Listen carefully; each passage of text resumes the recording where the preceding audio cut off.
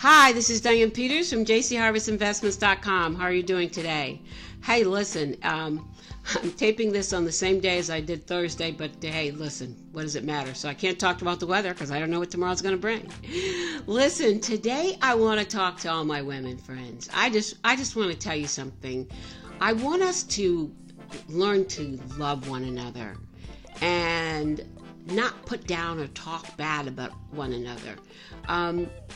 I firmly believe that strong women, when you feel good about yourself, you don't need to be a mean girl.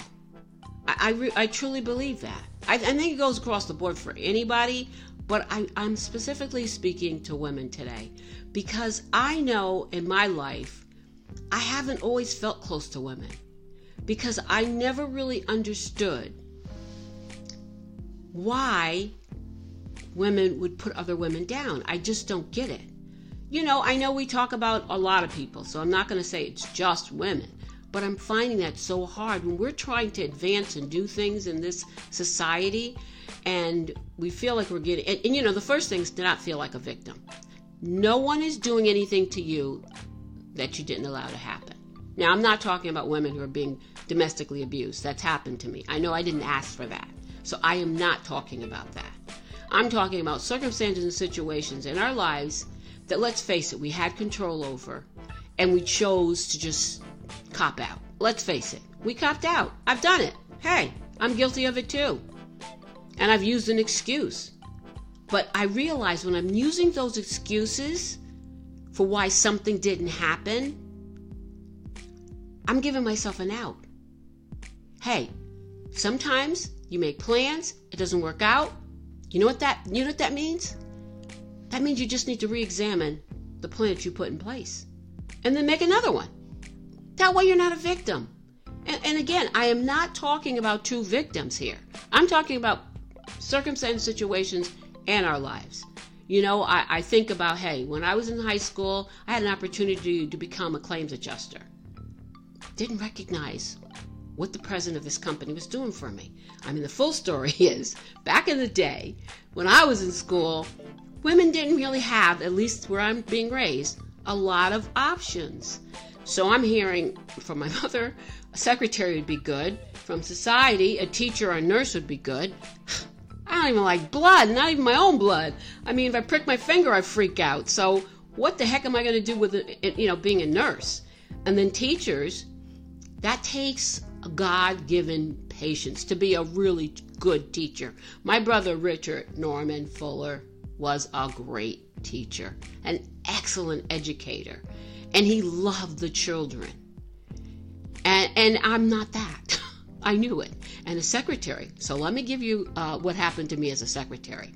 I'm working back in the day when secretaries were supposed to go and get the food for their, and mind you, I'm in 12th grade. I'd taken all my credits, so I only had one class in the mornings, and I found a job at this John Hancock insurance company. And my job was to take dictation, took dictation, knew how to do it back then, and type up letters, do whatever. That was my role. So I'm doing this role, right?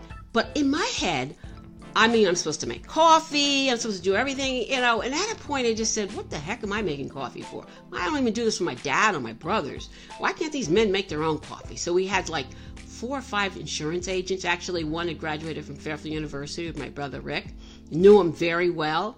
And sometimes I'd go in his office and we'd have conversations. But at one point, I got tired of making these guys coffee. So I used to make the coffee and tell them what was in there. So yeah, I was doing things like that. And meanwhile, I started doing the claims work, and I found that so interesting. I really liked that.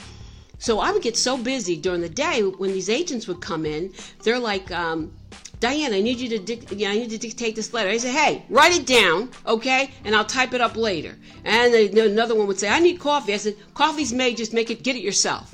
So I kept doing this, not thinking anything of it. I mean, at home, I'm not serving my family, my brothers that way, so why do I have to serve these guys, you know? And at one point, and then in the afternoon, I would take over for the president's secretary. I'd give him the same line. Go get your own coffee. Write down your own notes. Hey, I'm just thinking. I'm busy here. I got these claims. And that's what I'd say. I'm busy here, guys. I've got these claims. Even to the president, I'd say this. I'm busy. You write down your stuff. I'll do it later. That's just the way I'm thinking here.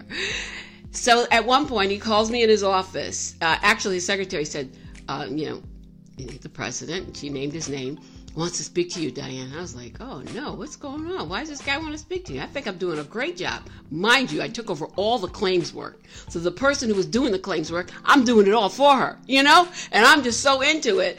And so he calls me in his office and he says to me, Diane, now first of all, I want you to know, with those claims, you got them all caught up. We really like what you're doing. But Diane, I really don't think secretarial work is your role here. At that point, I'm thinking, this guy's going to fire me, And he says, so listen, Diane, you know what I'm going to do for you? We want to send you to Hartford to take this 18-month course to become a claims adjuster. And I was like, oh wow, that works. So I said to him, I'm not getting fired? He says, no. We're going to hire another secretary, and then we're going to send you to Hartford. And then, after you finish with that, you come back here, and then you will be in charge of the claims. Because the person they had doing the claims was just like a coordinator, somebody who really didn't want. First of all, she didn't like it, number one. And it was getting so backed up. So in those days, there was no computers, so you had to do everything by hand. So I was just enjoying it so much that honestly, like I said, I would come in at 10:30 in the morning, work straight through, sometimes even through lunch, and I got them all caught up. The bottom line is, I didn't end up going to claims adjuster school. I got pregnant, got married, squashed that dream. But guess what? Maybe that was the plan all along. Because I learned so much from that incident. First of all, I wouldn't have my beautiful son, whom I love dearly. And second of all, I wouldn't have had all the experiences that have happened in my life. Now, eventually, I did become an insurance agent, property and casualty agent. And so, that was my next go around. But again, I don't blame that on anybody. I had an opportunity. It didn't work out, but I wasn't ready for it. That's what I can see right now. Although I enjoyed the work completely, I wasn't ready for that. I wasn't mature enough. I think I told you I had an opportunity to try out for Juilliard when I was 14. We were looking for minority students, especially African American young women.